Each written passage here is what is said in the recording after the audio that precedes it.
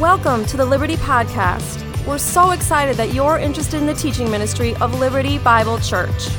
We're a multi-site church that exists to share the love of Christ across Northwest Indiana. If you're looking for a church home, please check us out at our website, findliberty.net. Thanks again for joining us as together we're transformed by the teaching from the Word of God. Will you pray with me?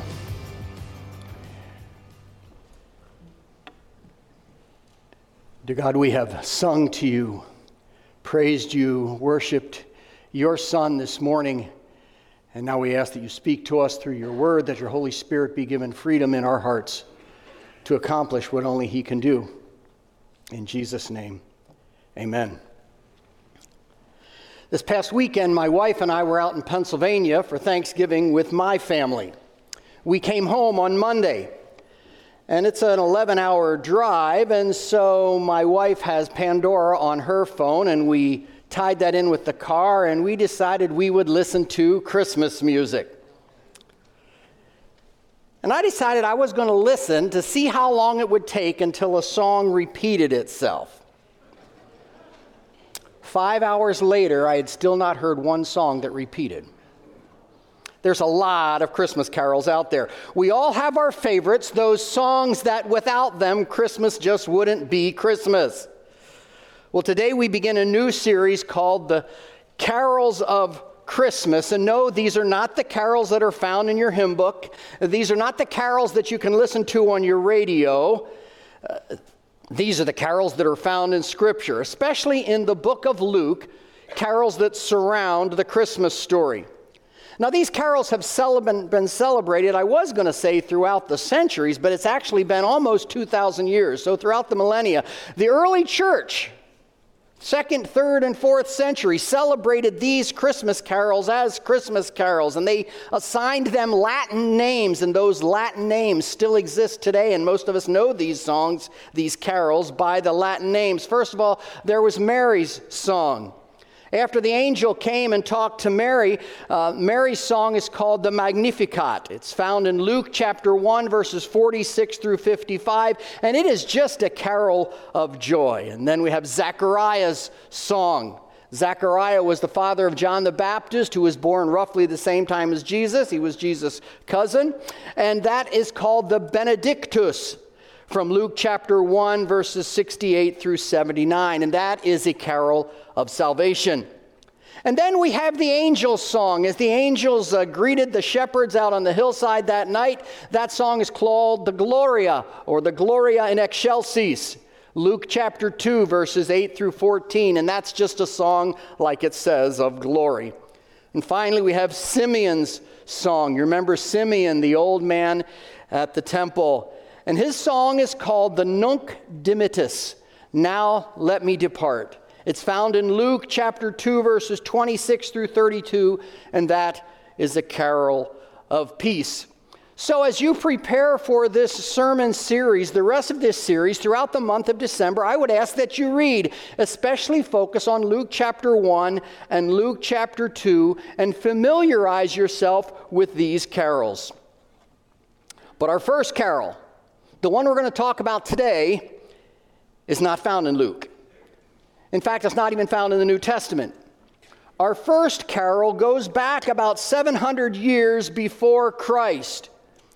We read about this first carol from the Old Testament prophet who more than any other predicted the birth and life of the Messiah, and that is the prophet Isaiah. You're probably familiar with all of the Christmas prophecies in Isaiah. Chapter 7, Behold, a virgin shall conceive and bear a son, and you shall call his name Emmanuel. Or chapter 9 in the book of Isaiah, For unto us a child is born, unto us a son is given, and the government will be on his shoulders.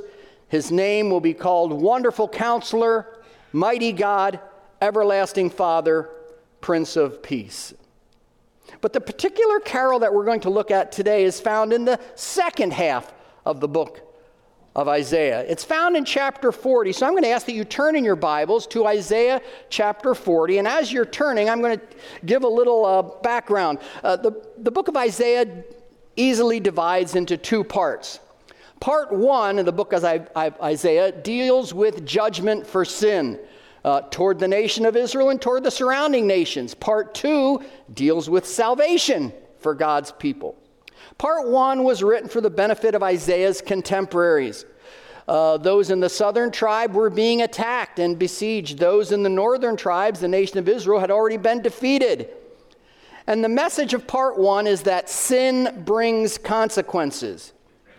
Part 2 was written for the benefit of those who would come later. Yes, those that existed during Isaiah's time could read the second part of Isaiah and receive comfort from it, but it was particularly important to those who were in exile. I don't know if you heard the song we just sang, O come, Emmanuel, speaks of those who were in exile and that Emmanuel needed to come for them. Part 1 is chapters 1 through 39. Part 2 is chapters 40 through 66. So I'm going to read the first 11 verses of chapter 40. These would be the first words of the second half of the book of Isaiah. And if you are able, I'd ask that you'd stand for the reading of God's word. The words of God through and to Isaiah. Comfort, comfort my people, says your God. Speak tenderly to Jerusalem and cry to her that her warfare is ended and her iniquity is pardoned, that she has received from the Lord's hand double for all her sins. A voice cries in the wilderness, prepare the way of the Lord, make straight in the desert a highway for our God. Every valley shall be lifted up, every mountain and hill made low. The uneven ground shall become level, and the rough places a plain. And the glory of the Lord shall be revealed, and all flesh shall see it together, for the mouth of the Lord has spoken. A voice says, cry, and I say, what shall I cry? All flesh is grass, and all its beauty is like the flower of the field. The grass withers, the flower fades when the breath of the Lord blows on it. Surely the people are grass. The grass withers and the flower fades, but the word of our God will stand forever. Go up on a high mountain, O Zion, herald of good news. Lift up your voice with strength, O Jerusalem, herald of good news. Lift it up. Fear not. Say to the cities of Judah, behold your God. Behold, the Lord God comes with might, and his arm rules for him. Behold, his reward is with him, and his recompense before him. He will tend his flock like a shepherd. He will gather the lambs into his arms. He will carry them in his bosom and gently lead those that are with young. Please be seated. Can you imagine the effect of these words that give hope on their defeated and discouraged and downtrodden hearers? The message was, there is hope, hope that you don't know about yet, Israel. That is hope to be revealed. The light at the end of the tunnel is visible. This carol has 4 stanzas, if you will. We're going to briefly look at the first 3 and then camp out for a while on the 4th stanza. Stanza number 1 is a stanza about God's grace. Verses 1 and 2. Comfort, comfort my people, says your God. Speak tenderly to Jerusalem. Cry to her that her warfare is ended, her iniquity is pardoned, and she has received from the Lord's hand double for all her sins. A few observations about this first stanza. Observation number 1, chapter 40 follows chapter 39. Pretty profound, I know. Chapter 39 is Hezekiah's story. Now, Hezekiah was a king. He was a king in the south. He was a king of Judah, and he was a good king. He followed God, but he made some mistakes. At the end of chapter 39, we see a prediction of the people suffering for one of the mistakes he made. Behold, the days are coming when all that is in your house and that which your fathers have stored up till this day shall be carried off to Babylon. nothing shall be left, says the Lord. And that is the end of the historical section in Isaiah. We read nothing else in Isaiah after that about the history. The people of Judah, as you know, were ultimately defeated. They were carried off into exile in Babylon for another 70 years. So whether you were alive during Isaiah's life, or 150 years later and life was in captivity in Babylon, it was not a very positive life. It was difficult. You would be empty and depressed and in need of comfort. And here it is. God's grace becomes the points of comfort. Verse 2 says, Isaiah, you are to speak tenderly to the people of Jerusalem. This is a people that hadn't heard tender words for a long time. Their leaders hadn't given them tender words. The first half of Isaiah hadn't been tender words. You and I know the difference that tender words can make. When we're down and we're depressed, just a kind word makes a difference. Verse 2, the message says, your warfare is ended. The word warfare is also translated hardship. War, even when we're victorious, comes at a great price. And we rejoice when war is over. Certainly you've seen the pictures. Perhaps you are old enough that you remember the end of World War II and the rejoicing in the streets and the relief that many people all around the world felt. War is ended. What a comforting news. The last part of verse 2 says, Jerusalem, your iniquity is pardoned. Judah's sin is what had led to Judah's hardship, and like warfare, sin has an expensive price tag. Isaiah said, you have sinned. You've paid the price for your sin, perhaps even double the price for your sin, but that's behind, because now forgiveness and pardon are offered, and healing and comfort can begin. Stanza 1, the message, comfort begins with God's grace. It was true then, that's true now. There are some here this morning who more than anything else need comfort, and it is offered. Stanza number 2, God's providence. Verses 3 through 5, a voice cries in the wilderness, prepare the way of the Lord. Make straight in the desert a highway for our God. Every valley shall be lifted up. Every mountain and hill made low. The uneven ground shall become level, and the rough places a plain. The glory of the Lord shall be revealed, and all flesh shall see it together. For the mouth of the Lord has spoken. Now, I don't know about you, but every time I read verse 4 there, I get a picture in my mind, and I get a picture of the roads in central Pennsylvania. That's a relief map of the state of Pennsylvania. The red dot is a little town in the middle of Pennsylvania called State College. State College is about the population of Portage, unless Penn State University is in session, and then it's more than double that. Unless there is a football game at Beaver Stadium, which is the second largest stadium in the United States, and then the town of State College quintuples in size. Now, most of the graduates from Penn State come from the southeast part of Pennsylvania. That's where Philadelphia and Harrisburg and York and Lancaster and Allentown, they all are there. And you see what they have to get to the game at Penn State. All the mountains run from the southwest to the northeast. But they're trying to go from the southeast to the northwest. And I remember growing up, there was a little 2-lane highway that went back and forth and back and up and down and back and up. It took us 4 hours to get from my house to the campus of Penn State University.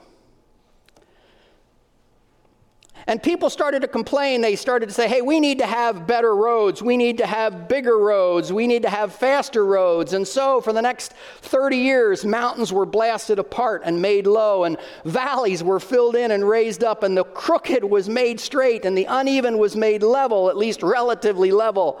And today I can drive from my house in Pennsylvania, or the house I grew up, to Penn State University in less than 2 hours. Why?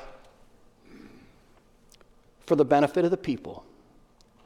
Because there was some alumni who had money and had influence, and they could control what was decided in the places of power, and the money was given so that this huge, massive project that brought about a great transformation took place. And now Isaiah chapter 40, verse 4, we have a similar description. And I would ask again, why? In verse 3 it says, to prepare the way of the Lord, to make a highway for our God. You see, our sovereign God was going to make these great changes, and too often we assume he's doing it for us. God, look at all these nice things you're doing for me, but not here. He was bringing about these great changes for his own glory. It says, so that all flesh, that is all people, will see this great revealing, this comfort that he's going to give, this hope that he's going to give. Jews and Gentiles, you'll both see it. Those that are watchful and those who are distracted, you're both going to see it. And in the end, you will all give glory to God. He's told us that comfort is coming, and now he's beginning to spell out what it might look like. Now, how did his hearers know this was really going to happen? And I love this. Look at verse 5. You know it's going to happen, for the mouth of the Lord has spoken. No other explanation needed. If God says it, that's enough. It's a certainty. In God's sovereign providence, he made a plan, and he spoke that plan, and then he carried out that plan. That's the message of the second stanza. On a side note, 700 years later, a lonely figure out in the Judean wilderness who was looked at by just about everybody as a bit strange considering his diet and his wardrobe, he saw this promise, a voice crying in the wilderness, prepare the way of the Lord, and John the Baptizer said, hey, that's me. I got this. Amen. Stanza number 3. God's assurance. Verses 6 through 8, and at first these verses don't appear to fit. A voice says, cry, and I said, what shall I cry? All flesh is grass, and all its beauty is like the flower of the field. The grass withers and the flower fades when the breath of the Lord blows on it. Surely the people are grass. The grass withers, the flower fades, but the word of our God will stand forever. What is the point here? Is the point really about grass and flowers and things dying and fading? It's not easy. It's not obvious, but I ask you to hear me out here. We need to ask ourselves, what is the most important point of those 3 verses? And I think you don't need to be a great scholar to understand that it's verse 8. Verse 8 says, the grass withers, the flower fades, but the word of our God will stand forever. Amen. Thank you. We should have all been saying amen at that. The word of our God will stand forever. You know, this is a comparison between the humans in verses 6 and 7 who are like grass and are gone before you realize it, and God who remains forever. Our words, even our big words, even our well-intended words will fade away. And because of that, they're not worthy of long-term trust or hope like God's words, who will not fade away. And they're always worthy of our trust and our hope. And so God's assurance here is our comfort. God is gracious, stanza 1. God is sovereign, stanza 2. And we know this because the mouth of the Lord has spoken it, and it's as if before anyone can question how much is that really worth, he tells us the word God will stand forever. Now, these promises that are being made would be difficult to see, but he's saying they will take place. How many of us today can find comfort in the fact that while all around us there is change and disappointment, God and His Word never change? God's Word is dependable, it is trustworthy, it is authoritative. Oh yeah, it's all those other theological terms too. It's inerrant, it's inspired. We know about canonicity, but what's important is that God's Word makes a difference. It's dependable, it's trustworthy. And now the fourth stanza of this hymn, this carol, and it'll be our primary focus for today. The first stanza was God is gracious. Second, God is sovereign. Third, God gives assurance. Stanza number 4, God's hope. Go up on a high mountain, O Zion, herald of good news. Lift up your voice with strength, O Jerusalem, herald of good news. Lift it up, fear not. Say to the cities of Judah, behold your God. Behold, the Lord God comes with might, and his arm rules with him. Behold, his reward is with him, and his recompense before him. He will tend his flock like a shepherd. He will gather the lambs in his arms. He will carry them in his bosom and gently lead those that are with young. So far, Isaiah has been talking about the reason for comfort. That God's going to keep his word, that something new is going to be revealed, but he just hasn't told them what that's going to be yet. And now God, through Isaiah, begins to share more of those details. The reason for the comfort, he says, the reason for the hope, are you ready for this? Is a person. God will come to earth. Now that's news. The angel, can you imagine being in heaven? You're an angel, and the angels are told God's going to go to earth. No, that's not that. No.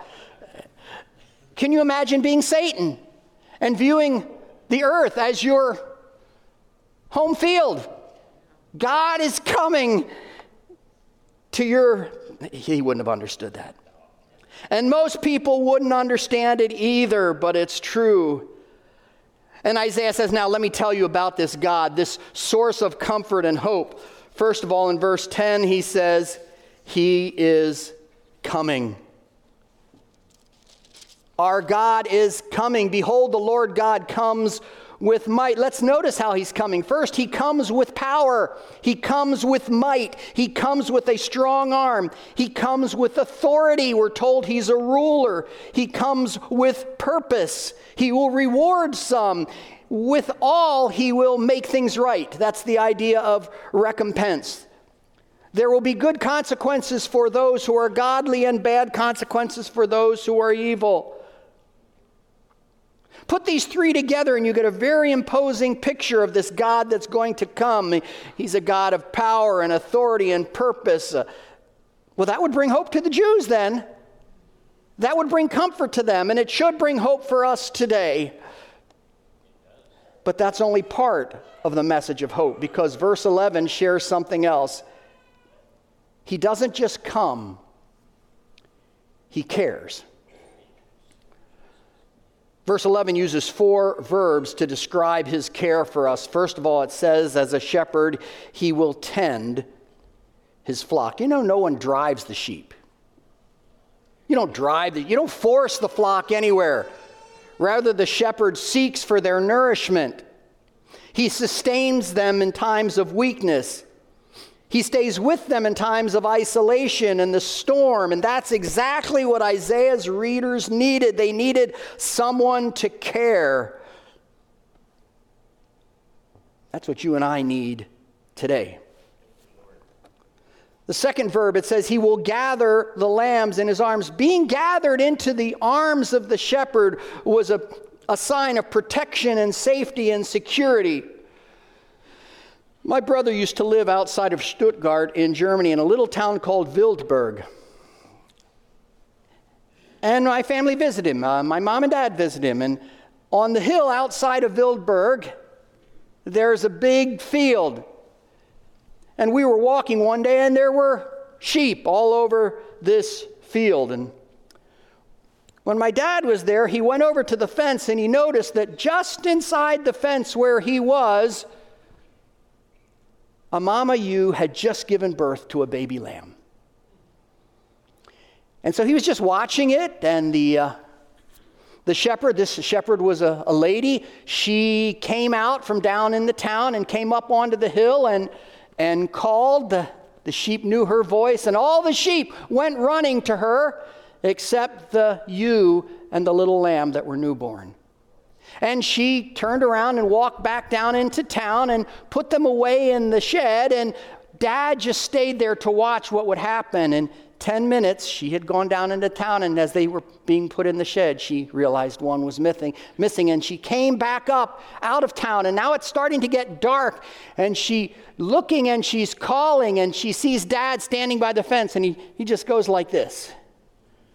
And she walks over, and she thanked my dad, and she picked up the little lamb and offered it the protection and security and safety that it needed, and then the ewe would follow her and the little lamb back to safety. The Jews being besieged during Isaiah's time, the Jews that were in exile in Babylon a century and a half later, those people needed safety.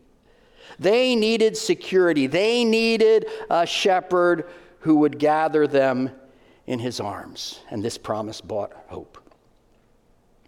The third verb, it says, he will carry them close to his heart. This is a picture, let's face it, of a hug. You've all experienced this, or at least you've seen it when a toddler falls or is frightened or wakes up from a bad dream or is hurt. Immediately he runs to mommy and daddy for a hug, and that warm embrace does so much more good than any explanation you can give him about how there's not a monster underneath your bed. Explanations and Band-Aids are fine, but the warm embrace, the hug, is what does it. The hug of a shepherd assures the sheep that no one will separate them from him. And lastly, it says he will gently lead, especially the most vulnerable, those that are with young. He will gently lead. Again, no shepherd drives the sheep. No good can come from that. A shepherd leads the sheep, and he does so gently. All of us in this room have been led at some point in our lives, probably often. And we've been led because it's been our job to follow, because perhaps we have to. But I'm afraid that often we've been led in some not so gentle ways. What a difference to be led gently. Again, the message of hope. One final question as I end. Just who is this Lord God who is coming to earth with might and a strong ruler and able to set things right, but at the same time he's also a caring shepherd, and he's tending and loving and gathering and hugging and leading? Who could possibly join together those two qualities? That's easy, isn't it? Jesus Christ.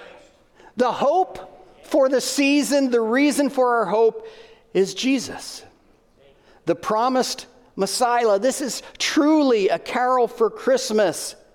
Yes, Jesus, he would have provided hope for Isaiah's readers then, but Jesus is also the one who provides hope for us today, because we stand on the other side of Jesus' first advent. All the prophecies about Jesus on the earth have already been fulfilled. He's already come. He's already come to make things right. He lived and died for us. And what will we do with that? Well, we'll celebrate Christmas, right? We'll overeat and party and buy presents and receive gifts and listen to music and visit family. And these are all okay. Well, maybe the overeating isn't okay. But most of those things are okay. But they're not sufficient. They are an inadequate response to what Jesus comes to do. Amen. Jesus comes to be the gift for us of eternal life. Amen. And in the next 3 weeks, as we look at the other carols of Christmas, we'll spell that out in more detail. But today I would ask us, let us not get lost in the trappings of Christmas and forget the central truth to Christmas. If there are some of you here that don't get Christmas this way, you don't think about Oh yeah, Jesus the baby, nice. Yeah. No, Jesus is so much more than that. If you have not responded in that way, I'm going to stick around up front afterwards. You come up and talk to me, and I'd like to share with you about getting to know Jesus more closely. The Messiah has come. He will come again.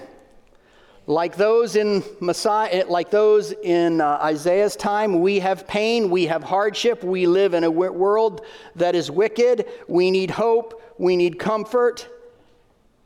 Jesus offers it. Will you accept it? Will you rejoice in it? Yes. Will you tell others about it? Yes. Let's pray.